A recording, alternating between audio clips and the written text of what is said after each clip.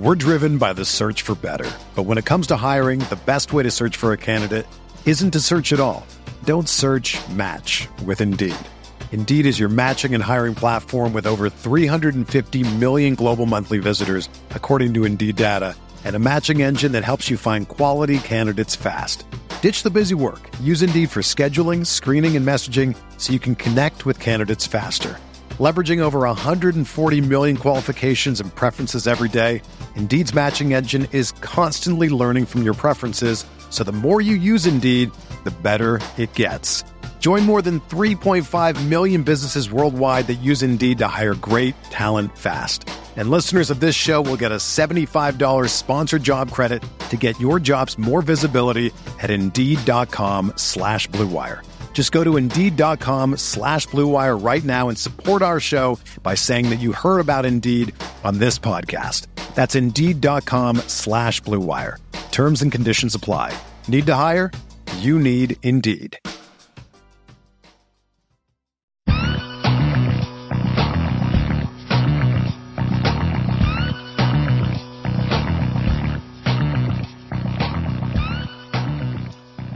Welcome to the Fantasy Football Report for Week 7. So much to discuss today. Really excited to be joined by a guest this week, Sam Sherman from Stat Chasing. If you haven't checked that out, definitely be sure to watch that show and listen to that podcast. But yeah, excited to have you joining us. How's it going? I'm good. Yeah, thanks, Blair, and thanks, Hassan, for having me. I'm glad I could join this week. I mean, unfortunately, we had a lot of injuries this week, but that'll make for an interesting show to break this down. And yeah, it was an interesting week of football with, CMC debuting for the 49ers and a whole lot of injuries. So excited to break it down. Thanks for joining us. By the way, for those of you who don't follow Sam, please do at Sherman_FFB. He is quickly becoming one of the premier sources for your fantasy info, especially with his charts that he puts out there on his feed. You really want to get that into your life if you're a visual learner. Which if you're watching this podcast, I assume you are. If you're listening to it, you're going to want something to actually look at. So I would strongly encourage you to subscribe and follow him on Twitter. And if it's and you know what, we're just going to jump right into this. Sam, Wan'Dale Robinson got 6 of 8 targets for 50 yards in the Giants' Week 7 win over the Jaguars. Is it his time? Is this it? I think it is. I mean, I was monitoring this situation closely. I think he had about 20 to 25% of the routes run last week, and that jumped up all the way to around the 80% range this week, just looking at the data quickly. So I think that's really exciting. He's by far the most talented wide receiver on the Giants right now. If I don't know if Kadarius Toney even exists anymore. Maybe he can challenge for that once he comes back. But yeah, I think it's definitely time for Wan'Dale, and I'm starting him with confidence in a lot of places.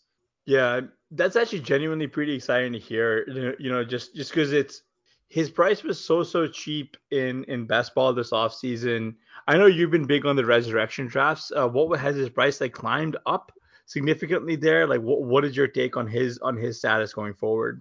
Yeah, that's a good question. So I think the resurrection closed, I believe, a couple weeks ago. I think his price was pretty depressed in that because he was still had that injury when those drafts closed, so we didn't really get much of a look at him.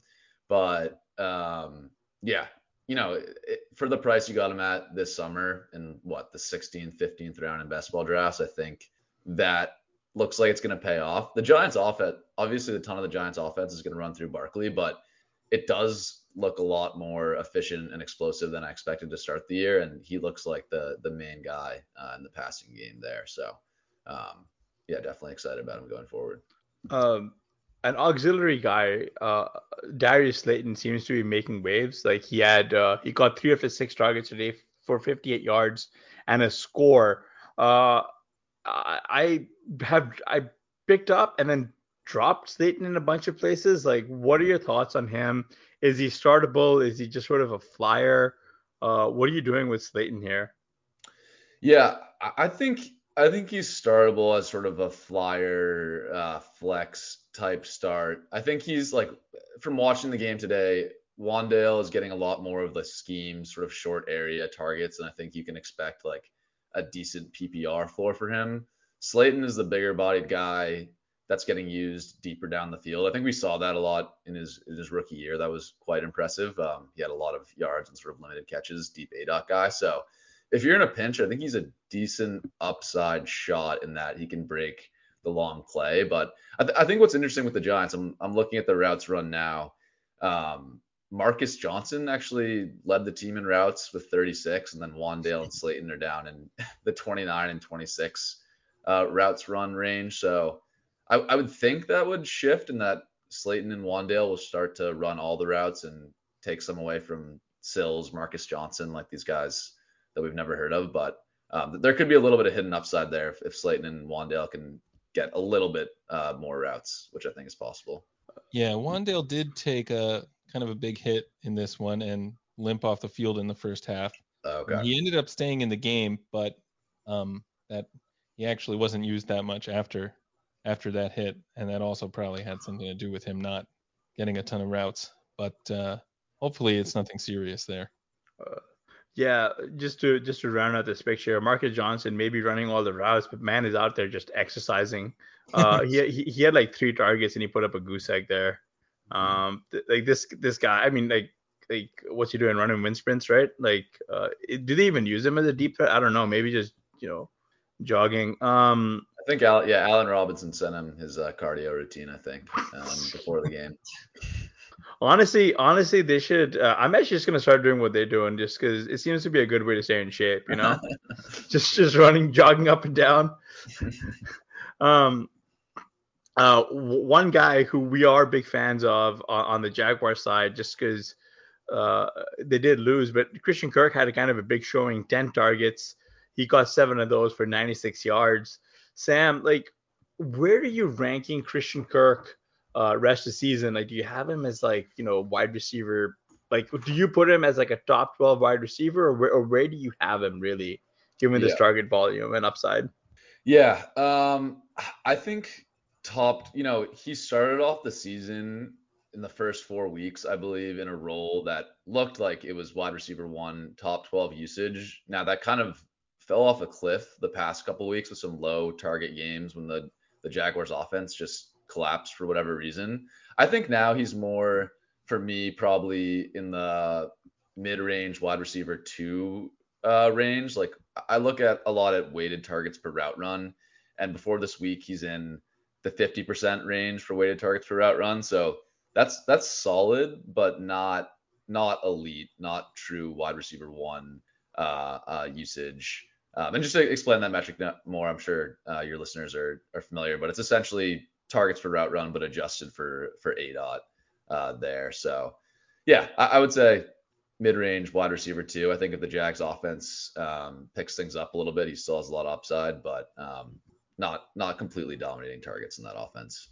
I think, I think that's probably right about Kirk. I mean, part of the problem is you kind of have a question about what kind of offense you're going to get out of Jacksonville, even on a week when Lawrence attempts 43 passes. 43, yeah. 10 yards is still through for no touchdowns though.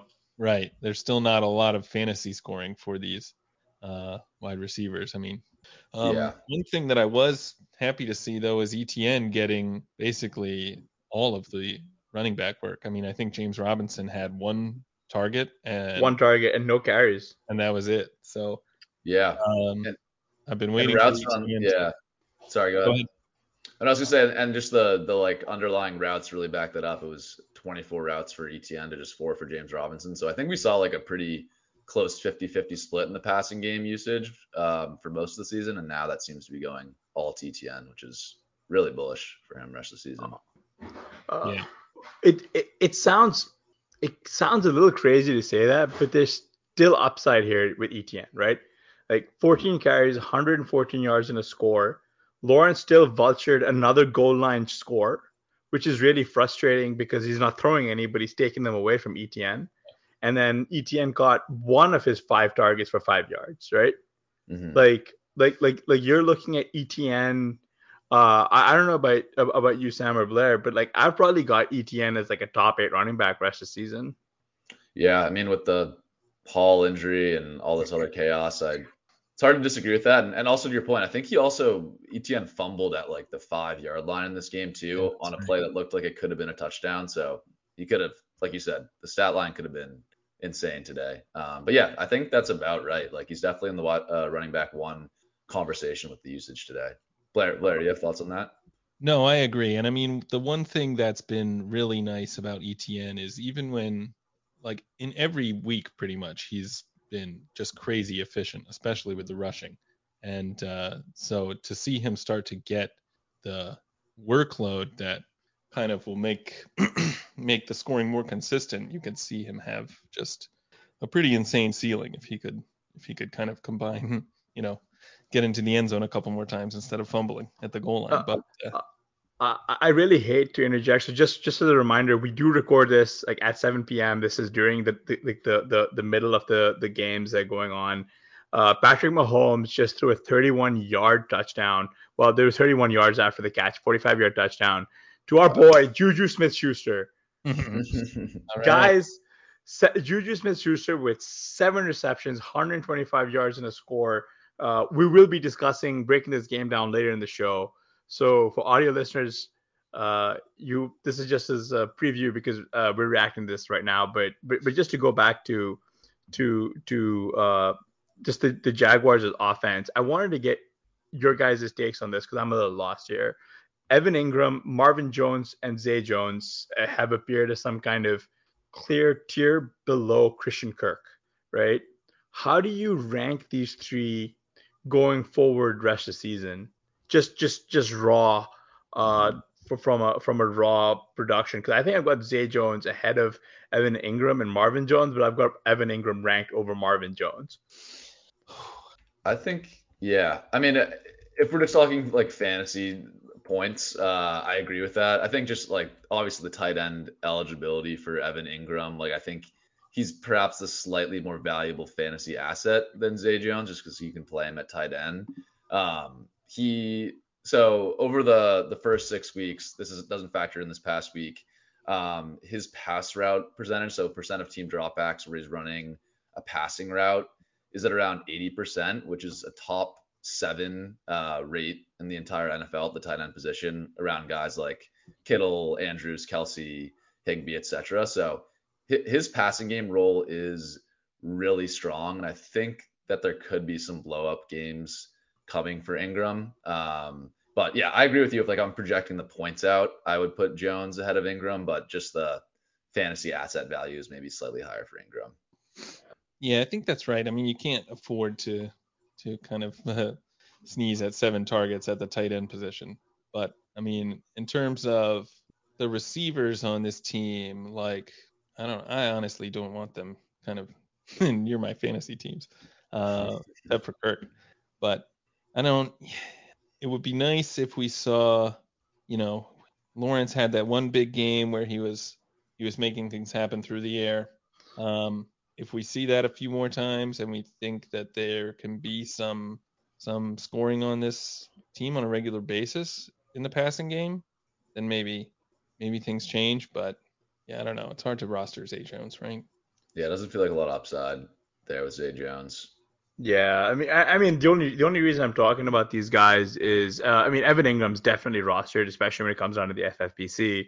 Mm-hmm. But if Zay or Marvin Jones are somehow out there in your main events or football guys teams, we're getting into the buys, and some of them have they're just very heavy. Like I don't know about you guys, but this week, with the handful of the teams that were gone, I was left plugging in guys like James Robinson and stuff into lineups and getting rewarded with, goose eggs. Like, might as well have not bothered at that point, right? Like, oh, what am I even doing here? Yeah, I will say the one note on Zay Jones, which I think is interesting. If you look at, again, back to the weighted targets per route run metric, he actually has a higher weighted targets per route run than Kirk. It's quite close. It's not like a noticeable difference, and that could even change after this week's data, but their roles aren't that different. It's just that I think Kirk is a better player and more likely to be efficient on his targets going forward. But there is some sort of like buy low upside with Zay Jones there, whereas his role is stronger than his fantasy point scoring would suggest, I think. Yeah. Here's another guy who we thought was kind of left for dead. Antonio Gibson. He rushed 10 times for 59 yards today, and he also got, he had 3 receptions for 18 yards and a score and this is going to sound crazy, the Commanders' Week 7 win over the Packers. So, I guess realistically with Gibson, are you buying this level of usage versus Brian Robinson, who they clearly prefer, or like is like Gibson more game flow dependent? That's tough. I would like to see the snaps data on this one. I don't have that in front of me yet, but just looking at the box score, what stands out to me is, it looks like Gibson took over for McKissic more so than he took over for Robinson. Robinson was still heavily involved with 20 carries. He saw 2 targets of his own, whereas McKissic only had 2 targets, no catches, only had 1 carry. So if this moves into a situation where Gibson becomes the preferred third down and passing down back, I think on this offense that's likely to be playing from behind a bunch, he can have some sort of consistent PPR fantasy value. Now, I just don't know if this was sort of like a fluky box score where I can't see that McKissic actually played a bunch or whatever yet, but I don't know. I guess my to be a little more concrete, like I think we need this to become a 2-man backfield instead of a 3-man to really trust Gibson. But he just looks so much better than Robinson and McKissic out there. I don't quite get why his role has been reduced, but I probably need to see this a little bit more consistently to like trust him on a game in, game out basis. I think realistically what happened to McKissic is, and even when the data comes out, is going to probably back me up, is Green Bay went up really early in the first quarter off of a McKissic where he kind of, I think he got it was a pass intended for McKissic, then it was intercepted and ran back for 63 yards for a score. But then again, that's kind of always been like JD McKissic has always been this kind of lacking upside kind of guy, right? Like he's just sort of been this Theo Riddick type. Yeah, exactly. This theoretic, but without the yak ability. Like he's just sort of been like a guy who catches the football and falls down, and like that's been his that's where you can get like 15 PPR points out of him. Mm-hmm. But like, just to what you just said, like, yeah, it'd be great to have an actual explosive playmaker in Gibson getting that work, right? And so maybe this, like maybe today could be the start of this going into a 2-man backfield situation, right? Yeah. I mean, just from watching the game, like you would think that the Commanders coaches, when you see Gibson try to get to the edge and then compare that to Brian Robinson, it's like they're playing different sports. I can't see how the coaches won't see that. There's just a couple plays in this game where Gibson is clearly more explosive. So you never know what's going behind the scenes there, but you would think this signal is more useful going forward. Yeah. They gave Curtis Samuel a handful of carries more than I think they've historically given him. He had 5 carries for 26 yards. Also saw 8 targets. He caught 5 of them for 53 yards.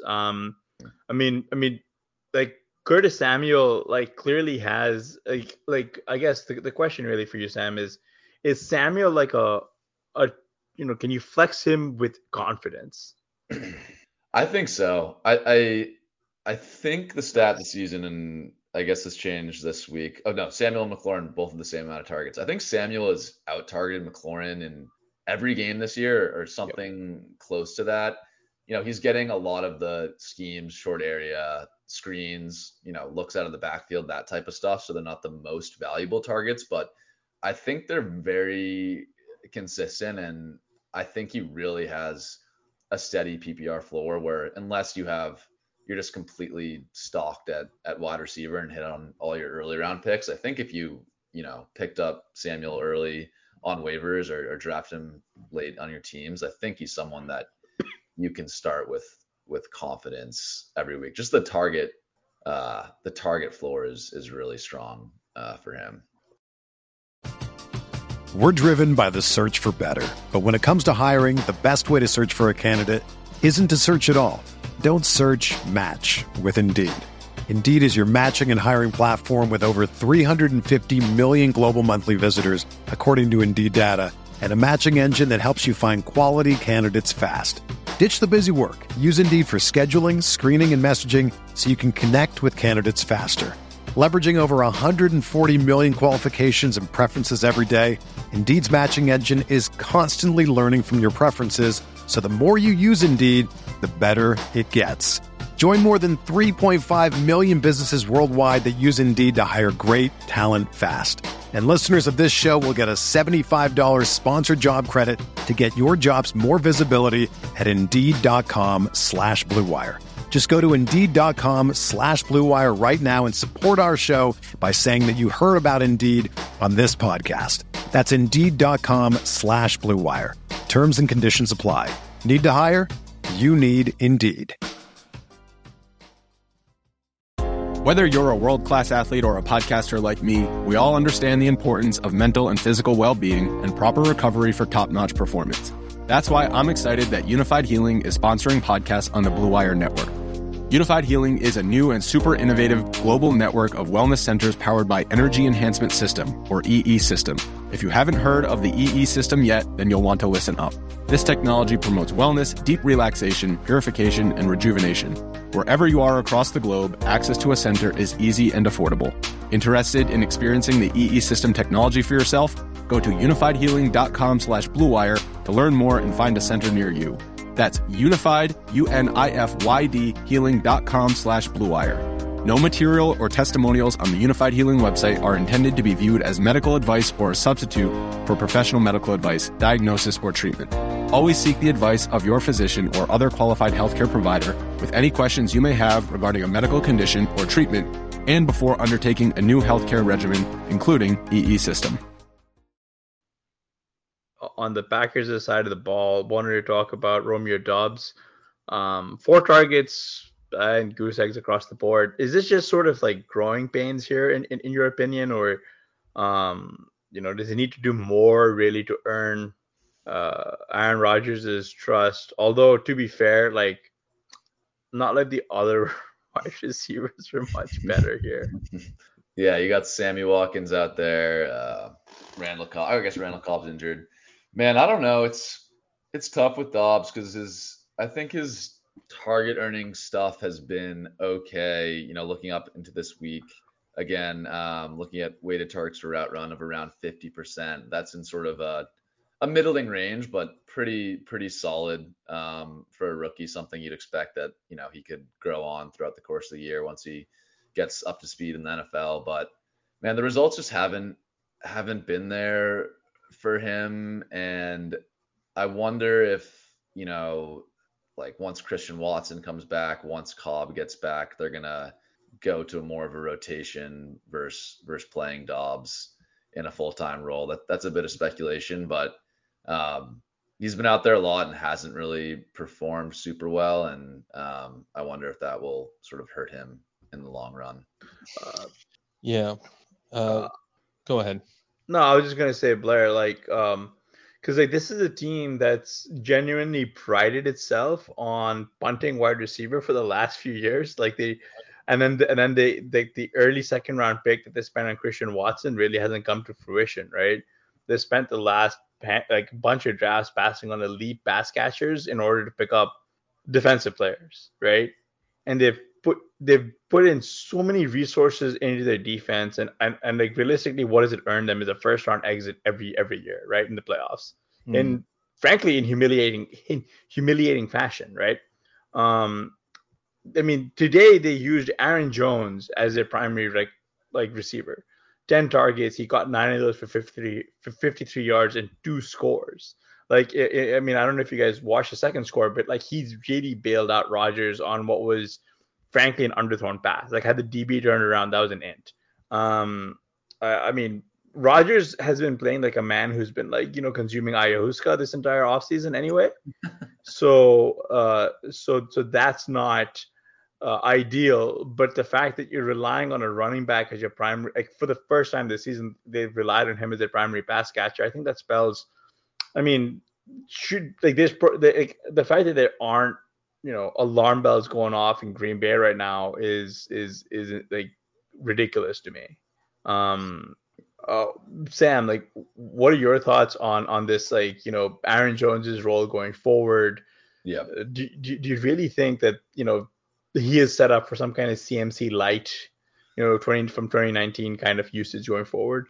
I kind of was buying that narrative going into the year that his receiving usage was going to spike without Davante Adams. There was people had brought up the splits in the past couple of years whenever Davante had missed time, that Jones' receiving usage goes way up. But to start the year up until today, that has really not been true. He hadn't seen more than 5 targets in any game so far this season, averaging less than 4 targets per game, which is actually less targets than he had been receiving each of the past 3 years. So, it's definitely a good sign today for him that target usage spiked up to 10, but I'm kind of seeing it more as noise than a true trend for now, given it's just 1 out of 7 games, and he really hasn't been a huge factor in the receiving game up into today. So yeah, definitely something I'm monitoring, but I'm more likely to see that as noise than a true trend. I think also the fact they lost the game today, it's not going to be like, oh, this really worked. Like, they lost the game. So sometimes I think that stuff matters for coaches when they're game planning going forward. Yeah, the other thing about this game is that it was the first, up until now, it's been kind of an even split between Aaron Jones and A.J. Dillon. And this was the first time. In fact, in a lot of games, Dillon has actually had more targets than Jones.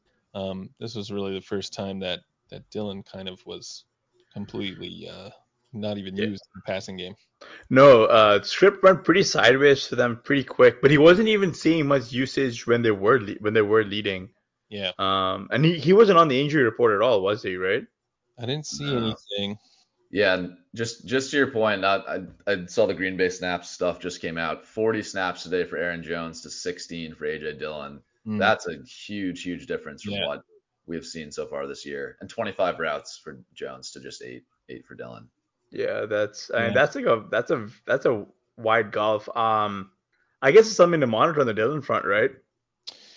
Yeah, I think Sam is right that it's just one game that Green Bay lost, so it's not necessarily a trend just yet, but it's definitely something to monitor. Yeah, and if the snap, I guess when I said that, I hadn't seen the snaps data yet, so I think that's a good point, Blair, that if this snap usage is sticky for these 2 running backs, then maybe we can start to see the Aaron Jones passing game upside a bit more. I think that Jones has led in snaps pretty much every game this year, but it's never been by this big a margin. It's usually been like 5 or 10. Yeah. Yeah, it's been kind of thin. But here's the thing, right? Like, we're a little over a third of the way through the season. Like, I don't really know if guys who are taking Jones that 1-2 turn are really going to get the returns they were looking for from him anyway. He's been fairly quiet until this week. Like, he's delivered you very consistent RB3 weeks, which that price is not going to get you anything. Yeah, and it also, like, I think the thing with Jones that made him such an exciting fantasy asset in years past is that the Green Bay offense was humming a lot of those years, and he could just luck into that like 5 touchdown game or that 3 receiving touchdown game that, we'd seen a couple of those huge games from him in the past. And man, with this Green Bay offense right now, it's kind of hard to see him getting those huge, multi-touchdown games going forward. But we'll see, I guess. Maybe, I don't know, maybe Rodgers can take some DMT or something and turn this around. Yeah, that's what he needs to do. Seeing as we're talking, Ken Walker, 74-yard touchdown run. Oh, wow. Yeah, we can just, and that should be just a bit of a tease for what's coming later. Because I do have some questions for Sam down at the end. We're going to talk about his counterpart later, his trade counterpart. But DJ Moore today got 7 of his 10 targets for 69 yards and a score in Carolina's Week 7 win over Tampa Bay. Sam, like, this is it, right? It gets now or never for DJM. Yeah, I think this was definitely promising to see that he dominated targets in this game with CMC out. My guess as to what kind of is going on here from a football standpoint is that a lot of sort of schemed short area stuff that was going to McCaffrey out of the backfield probably shifted over to Moore, with Hubbard and Deonta Foreman not providing much in that area. So I think you can keep a light on for Moore. I think like the panic on him was a little bit overblown and that his role was still pretty solid. It's honestly like a little bit of a, Kyle Pitts, Drake London situation, like really good role and just an awful offense. And if that role gets a little bit better and the Panthers offense can get a little bit less awful, maybe with Darnold potentially coming back and giving a little bit of life into that offense, I think DJ Moore can, do better to close out the year. And again, I guess to the Darnold point, I was originally sort of skeptical about any kind of narrative of Sam Darnold saving anyone's fantasy season, but DJ Moore did have a pretty good stretch with him to start the year last year. So, I think we all think Darnold sucks, but he probably sucks less than this version of Baker and PJ Walker. So, yeah, we'll see. Only 22 pass attempts in this game, but the guy who was tied for second in targets, Terrace Marshall, had 31 yards. Probably it's nothing, but do you think that he might become relevant all of a sudden with all these targets opening up? I honestly don't think so. I've fallen for the Terrace Marshall thing before, so maybe I'm biased for getting burned on that, but yeah, he hasn't really shown much at the NFL level. Had a really bad targets per route run last year. I think one of the worst in the rookie class from last year, and I think I would not be chasing the Terrace Marshall stuff. It's just, I think in this offense, it's DJ Moore. Maybe one of the running backs will emerge. I think Foreman actually got hurt today, so maybe Hubbard is playable as sort of a flex, but you're not looking deep into the ancillary pieces for, Shi Smith or Terrace Marshall in this offense. What I did want to ask about the running backs, I think it was Hubbard that hurt his ankle. Oh, was it? Okay, maybe I got that mixed up. Sorry. Yeah, he actually he got the start, and then Foreman came in and played better, but I think it was because Hubbard left the game. Oh no, he didn't leave until the fourth quarter. Yeah, I'm seeing Hubbard, left in the fourth quarter with an ankle, apparently. So not many details on that yet. Right. I mean, if Hubbard is hurt, then obviously Foreman is going to get at least a shot to kind of be the lead back for the short term. But do you have a lean on this backfield as to who you'd rather kind of add to your teams? Yeah. I think, it'd be interesting to see what the numbers were pre-injury. I'm guessing it was pretty close to a 50-50 split. My lean would be Foreman, I think, just from a talent perspective. I thought he looked pretty good last year in Tennessee, sort of filling in for Derrick Henry.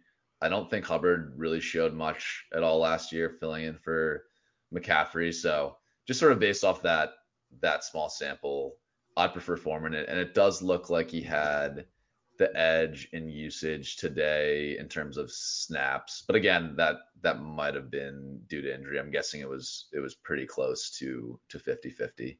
Yeah. So Kyle Pitts got 3 of his 5 targets for 9 yards. The Falcons is a Week 7 loss to the Bengals. I'm not even going to say it. I mean, like, realistically, I don't even know what to say because it was such a disappointing beatdown. Like, Marcus Mariota attempted 13 passes in a game where the Bengals beat the snot out of them. Like, like if you're not going to throw the football, and he led the team in targets, right? Like, he had 5 targets today. If you're not going to throw the football and you're going to establish a run being down multiple scores, and on the other side, like what hope do we have for any of these pass catchers in Drake London or Kyle Pitts to even hit one? Like, Sam, I want to get your take there. And 2, do you think it's time for them to finally just throw in the towel and play Ritter? Yeah. So I'll talk about the Ritter thing second. Just assuming that Yeah. Mariota stays in offense first. I think this is a huge red flag for any hope you have for the Falcons pass catchers. Unfortunately, for some reason I have a lot of Falcons on my fantasy team this year. I don't know. I don't know how that happened. We're still looking for the guy. We're still looking for the guy who did that. Um, but man, so I had some hope that in a game where the Falcons were going to get pushed, they would open up the offense a little bit. There was some reason to believe that the stretch of really low pass attempt games was just due to game script. The Falcons had done a good job of sort of staying close in games and getting a lead, but man, it's just brutal that even when they're down the entire game, they're not opening up the offense at all.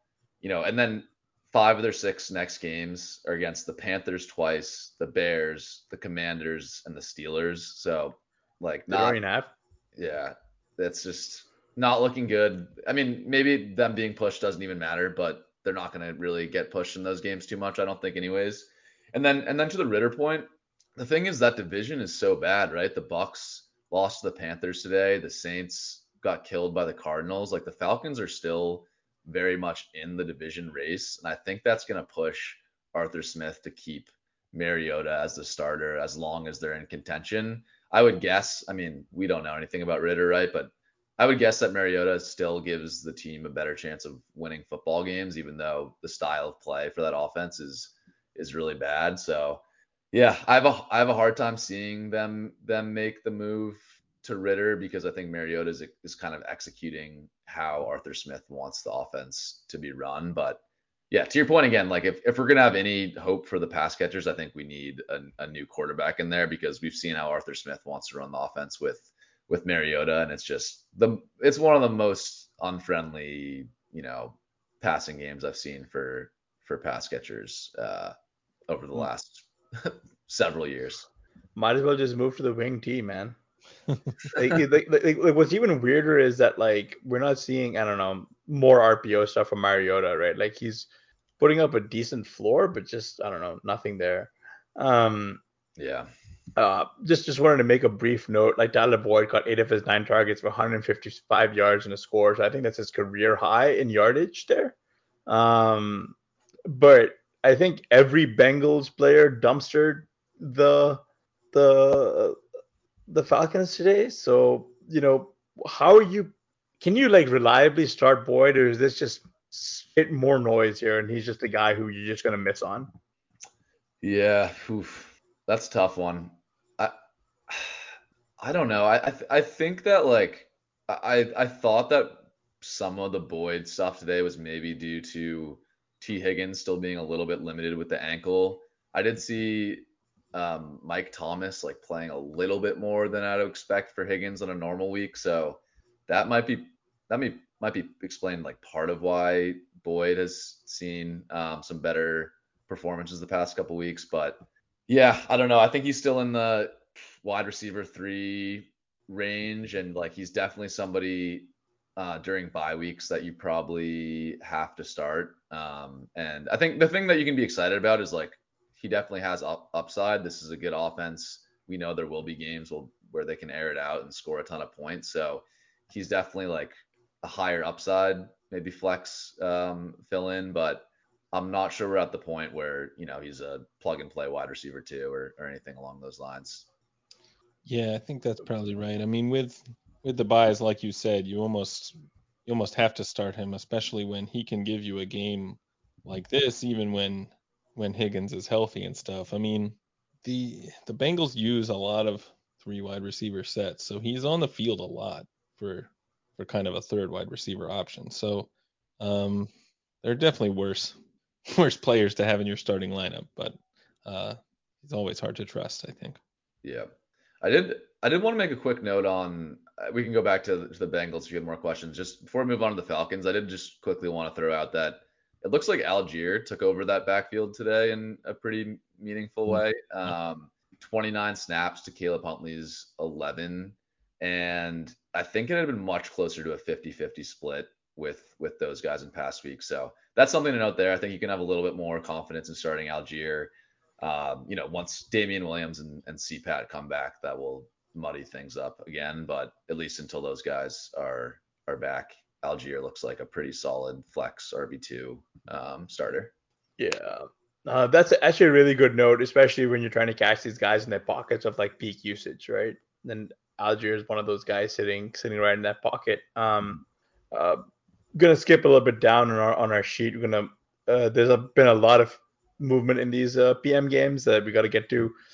Initially, I want to talk about Breece Hall. He was going off before he was diagnosed with a knee injury and did not return to the Jets' Week 7 game against the Broncos there. The Jets beat the Broncos, surprise, surprise, and Michael Carter saw a lot of work there. Assuming Breece is sidelined for a few weeks, like where are you ranking Michael Carter? Like, is he like in that same, RB? Like, is he like in that top 15 RB range for you, or what are you doing there? Yeah, I think he's definitely in the top 15 running backs, especially during the bye weeks. I think the talent on Michael Carter is pretty good. We saw it early this year. He had some big games, some big target and high catch games. Last year, I thought he looked pretty good as a rookie. They just kind of used him in this frustrating timeshare with Tevin Coleman and Ty Johnson. So I would guess with how they've like used Carter and Breece so far this year, it's been a pretty clear-cut just two-man backfield. They introduced Ty Johnson, I think, in like week 2, and then quickly like threw him back to the sideline. So I think that's a bit of a signal that they really view it's Carter and Breece Hall, and then like a big tier break to their next group of running backs. So I'd expect strong usage for Carter as long as Breece is out. I think low end RB1 status sounds about right to me. Yeah, that's a good point. Even when even with Hall in the game, and even the last few games with him kind of really taking over the backfield, still Carter had some value where he was getting a lot of goal line carries. He was getting a few targets. So, there's still, like you could even see these guys both be like a top 24 running back in some scenarios without too much trouble. So I think if Hall does have to miss a lot of time, then Carter is like a must start player. Yeah. Yeah, Jets are clearly interested in making sure that they can just hide the Zach Wilson, which is quite a game they're playing right now. Yeah. The last note I wanted to have on Hall, just to give an idea of sort of like the workload he's opening up.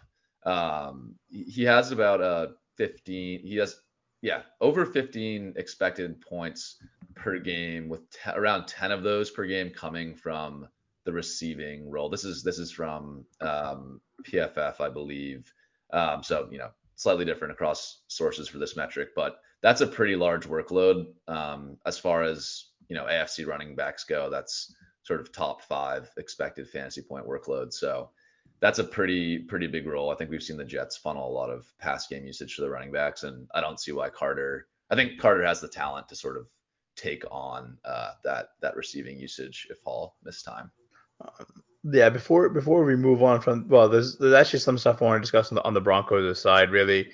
So Melvin Gordon and is clearly the starter, but he's also in a timeshare there now with Latavius Murray and Mike Boone. Gordon had 11 carries for 33 yards. He also had 4 targets that he caught, 2 of them for 17 yards. Right behind him was Latavius with 8 carries for 24 yards and a score, like their only touchdown today. And he also had 3 targets that he caught 2 for -1 yards. Sam, sorry. And then Mike Boone had 4 carries, 23 yards, and he didn't really get targeted in the receiving game.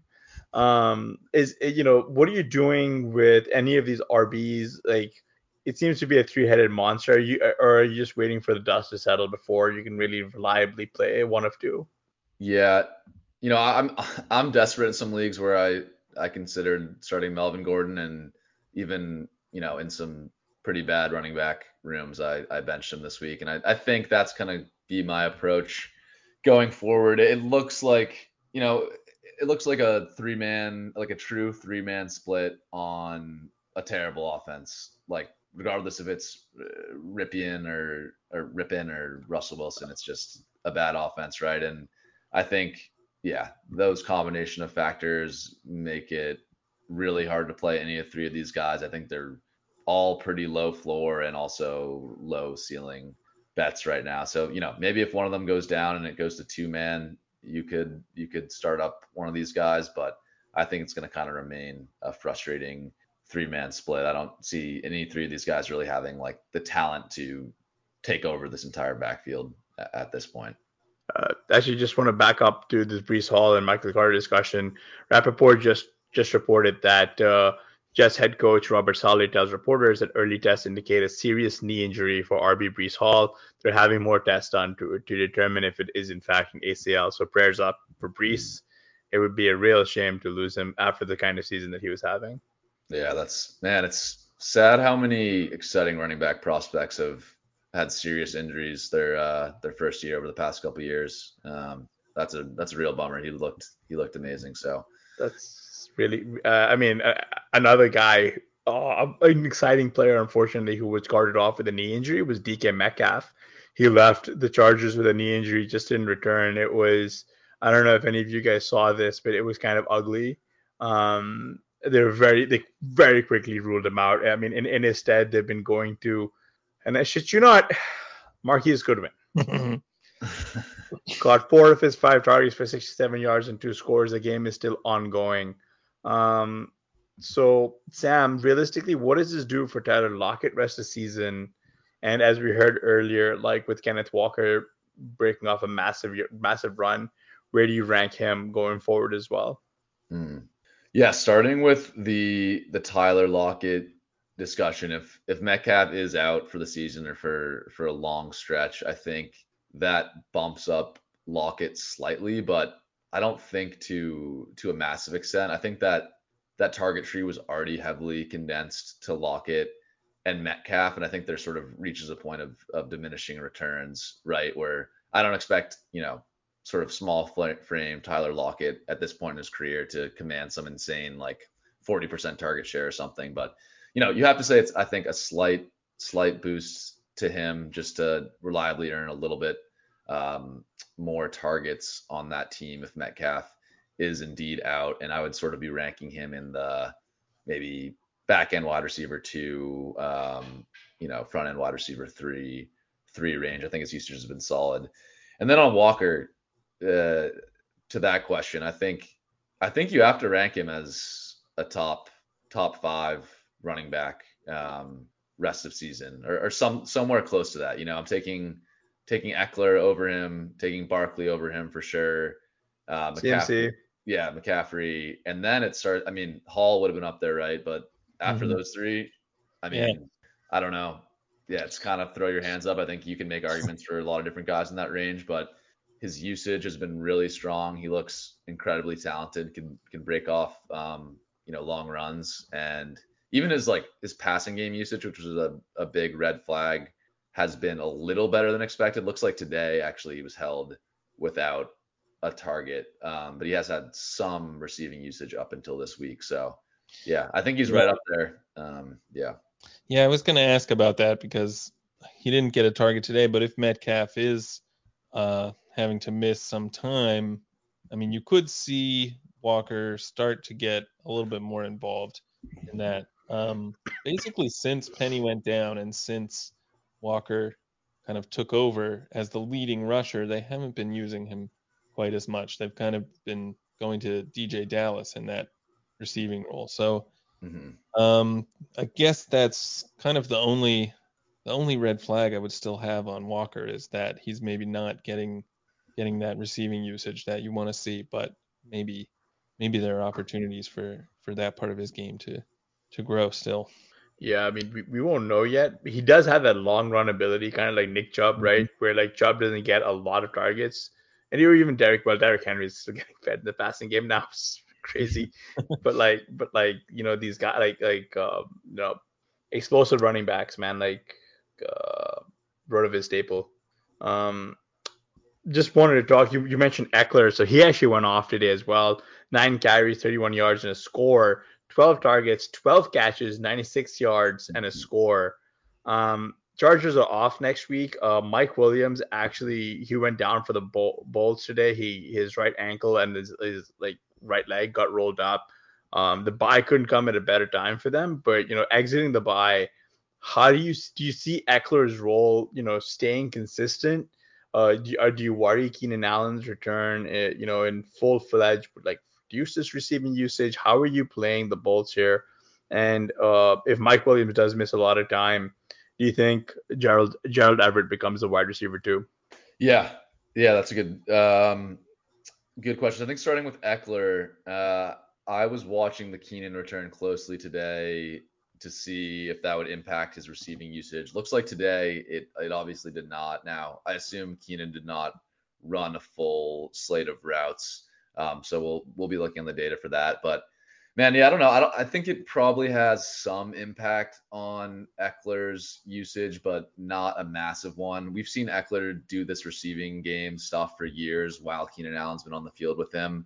I don't expect like some massive downgrade in Eckler's receiving role, even when Keenan gets back to full strength. And yeah, I just want to point out with this Eckler receiving usage is insane. Around, he's getting up close to 15 expected fantasy points just from the receiving game alone, which is pretty ridiculous. And I assume that'll even rise after today. Now on the rest of the pass catchers, I would think if Williams goes down, you can start both Everett and Carter with a little bit more confidence. I think Everett jumps into sort of the low end tight end one discussion there, and Carter is sort of like a viable flex play. I think Palmer is also dealing with an injury now, so there could be a scenario where the targets really, if Williams is out, Keenan's 50%. I think you could see a lot of the targets go to Eckler and a little bit more than you'd expect to Everett and Carter. So definitely a situation to monitor going forward with those guys.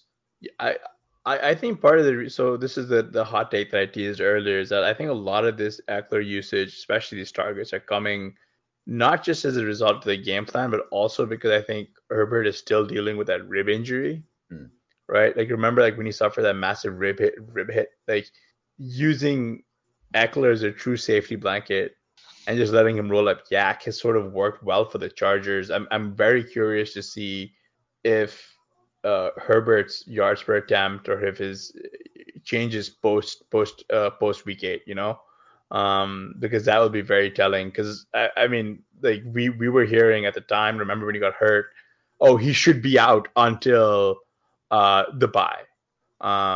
And so I'm going to be very interested to see if that does change or if we're going to see a lot more short stuff, because Herbert has looked, for lack of a better word, kind of bad for a lot of how he's played this year.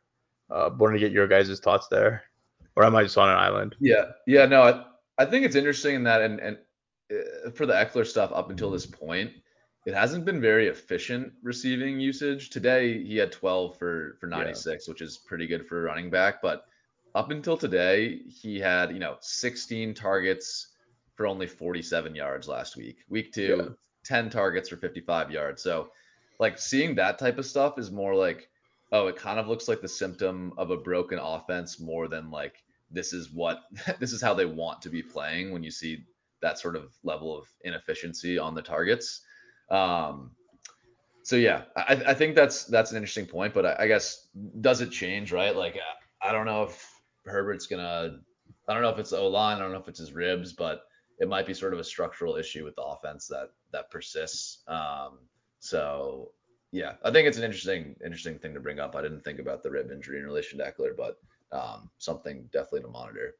Yeah, it's a good point. And I mean, it's definitely not insignificant to be without Keenan Allen for a long time as well. So I think that has ramifications throughout the entire offense that hopefully we'll see this offense working better now that Allen is back. Although if Mike Williams ends up being injured for a little while, that could also be problematic. But I mean, I'm happy with this kind of usage on all my Eckler teams, so not exactly complaining.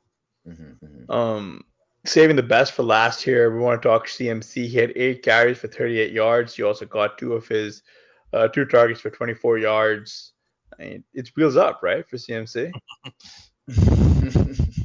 So hard to read into this game and this usage, because I mean, Like, Yeah. if this is what you were gonna expect every week, this would be disastrous. Yeah. This is real. No, but realistically, the guy I did want to get your take on Sam here is Brandon Ayuk. 11 targets, 7 catches, 82 yards, no scores. Overtaking Deebo Samuel, he saw 7 targets, 5 catches, 42 yards. Kittle did most of the damage. Caught 6 of his 9 targets, nice for 98 yards and a score. But is this Ayuk usage for real? For real? Like, how are you? Like, can you just plug him in and just plug and chug as a wide receiver 2 going forward? Yeah, I think it's interesting with the San Francisco pass catchers, and now McCaffrey adds a whole another wrench into the mix. But all 3 guys, I think Ayuk, Deebo, and Kittle, are extremely talented. It's just that on how SF typically wants to play, usually 1 or sometimes even 2 of these guys is going to get left out on a weekly basis. That said, like, I think Ayuk and Samuel's roles are a lot closer than the public sort of perceives. Looking at weighted targets for route run, Brandon Ayuk is at about 50%. Samuel is a little bit higher than that, around 55%. But those are quite close. So I think with both of these guys, I'm starting them every week because I think they're really talented and the upside is there. But just with how SF wants to play, there's going to be floor games. But yeah, I think the Ayuk stuff looks pretty promising to me, and I'm probably starting him, unless I'm absolutely loaded at wide receiver on my teams. On the other side, I wanted to get your thoughts here on Juju Smith-Schuster's second week in a row here where he's done, really been fairly efficient on his volume. He caught 7 of his 8 targets today for 124 yards and a score. We saw flashes of him looking like Juju dustbuster for a while, right? And so, Blair, what are your thoughts? Sam, what are your thoughts here with Juju? Yeah, obviously I'm excited to see this from Juju. It's nice to kind of see him having what appears to be the start of a bounce back season that we were all kind of hoping for. So yeah, I'm pretty optimistic. I thought, I really liked what I saw from Mecole Hardman today too as well. And even Valdes-Scantling had a pretty good game. So, Mahomes is not going to throw for 423 yards every day, but yeah, I think you've got to be pretty optimistic about that, seeing they can still have these kind of games even without Tyreek Hill. Yeah, I agree. I think it was exciting to see the ceiling for Juju. I think there was legitimate question after the first 4 or 5 weeks if that ceiling still existed for him. And yeah, not to sound like a broken record, but I think similar to Ayuk and almost every wide receiver in the league, there's going to be a ton of ups and downs with him, but it's good to see that the ceiling is there. And I kind of agree, just film grinder take. When you watch him on the field, he looks kind of slow and not that good. Even his long plays, I'm like, somebody's catching this guy in the open field. A D tackle's gonna chase this guy down. But yeah, I don't know. He's obviously shown he's good at football before, and I think this is definitely exciting for him. This MVS stuff is kind of noise. 3 catches on 4 targets for 111 yards. That's kind of noisy. Isaiah Pacheco was announced as the starter, but he didn't do all that much. Him and Edwards-Helaire had a kind of a 50-50 split going, and McKinnon actually worked in a lot more. What are your thoughts on his backfield, and how are you playing it? I started Pacheco and I got rug pulled, but buddy, I got really rug pulled everywhere. Yeah, that Rappaport report this morning tricked me in a couple spots for sure. But yeah, I don't know. I guess it's similar to the Denver discussion, except obviously this is the Chiefs offense and not a Brett Rypien led Broncos team. But it seems to be a pretty clear 3-man split between Pacheco, CEH, and McKinnon. And I think I don't think any 3 of these guys are good enough that they're gonna take the reins and dominate the backfield unless there's an injury to one of the other 2. So yeah, I don't know. I think if you're desperate, you can start CEH at RB2, but it doesn't feel good. And I think it's such a unique offense, right? And that so much of the offense goes through a tight end and Travis Kelce that I think it sometimes breaks our brains. We keep being oh, it's the Chiefs. let's find the running back points. Let's find the wide receiver points. And the answer is just Travis Kelce, like in the back, just stealing all the points in this offense. So I got to remind myself sometimes that chasing this Chiefs stuff can be a little bit like, chasing your own tail. But you should definitely still be holding Ronald Jones, though, right? Yeah, you got to stash. They're just saving him for the stretch run. Week 17, he's going to go off. That was always the thesis behind drafting him in the 8th round. You just need the hammer. Sam, before we get you out of here, what are you looking forward to in this Fins Steelers game that's going to be on shortly? And I'm going to just pretend like the Patriots Bears isn't happening tomorrow because that sounds like sadness. I'm so excited for some, Najee Harris 4-yard runs where he breaks 3 tackles. It's gonna be incredibly exciting. Now, I think the Miami stuff is fun. Tua's been out for a couple weeks. They've had this ridiculous stretch where like their starting quarterback gets injured on the first play for like 3 weeks in a row, or not quite that, but something close to it. So I think Tua flashed a pretty big ceiling in this offense to start the year. The wide receivers are just so good. I mean, watching Tyreek this year has been ridiculous. He seems to be wide open every single play. So I'm really excited to see Tua back. And, it's not even really like Tyreek's been slowed down, but I think it'll be fun to see him back in that offense. But yeah. I guess I'm just hoping that the Steelers can push the Fins because I like to see both offenses going. Like I'm hoping to see a big Pickens game tonight.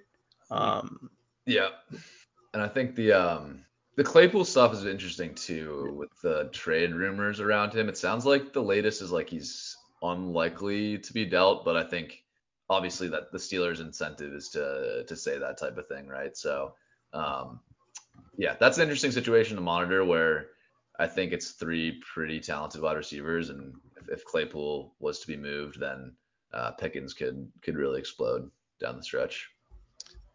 Yeah, should be fun. I think probably the Steelers, at least if we can see some of these receivers go off, this could be a more exciting game than maybe we're expecting. More points than we're expecting. So it could be pretty exciting. Yeah. Yeah, well, on that note, Sam, we already mentioned you're doing stat chasing with our buddy Connor O'Driscoll. Definitely want to check that out. Where else can the people find you? Yeah, check out Stat Chasing. So if you're in the Ship Chasing Discord, you can watch those Tuesday nights live and hop in the chat to ask questions, usually around 7 p.m. on Tuesdays. And then obviously you can just find it on YouTube and podcast apps after that for everybody else. And yeah, besides that, I post the charts that I use or that Connor and I talk through on Stat Chasing every week on Twitter. I try to get them out Tuesday night, so it's helpful for folks doing waivers or whatever else you might need them for. I think they're relevant for waivers, DFS, best ball, sort of anything in fantasy. So yeah, that's it. But yeah, thanks a lot for having me on, guys. That was a ton of fun. Definitely an interesting week to talk through, and yeah, had a good time. For sure. Yeah, definitely check out Sam's work. If you're not already subscribed to the RotoViz channel, make sure you do that. Give us a rating and review on your favorite podcast app, and we will talk at you later.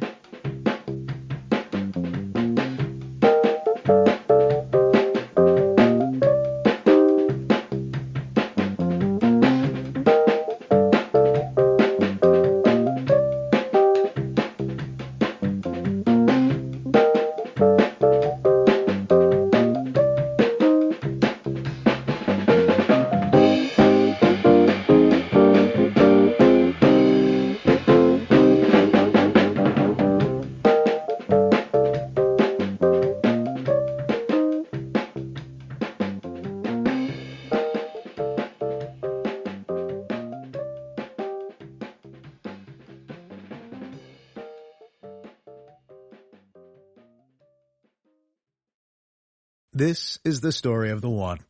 As a maintenance engineer, he hears things differently. To the untrained ear, everything on his shop floor might sound fine, but he can hear gears grinding or a belt slipping. So he steps in to fix the problem at hand before it gets out of hand. And he knows Grainger's got the right product he needs to get the job done, which is music to his ears. Call, click Grainger.com, or just stop by. Grainger, for the ones who get it done.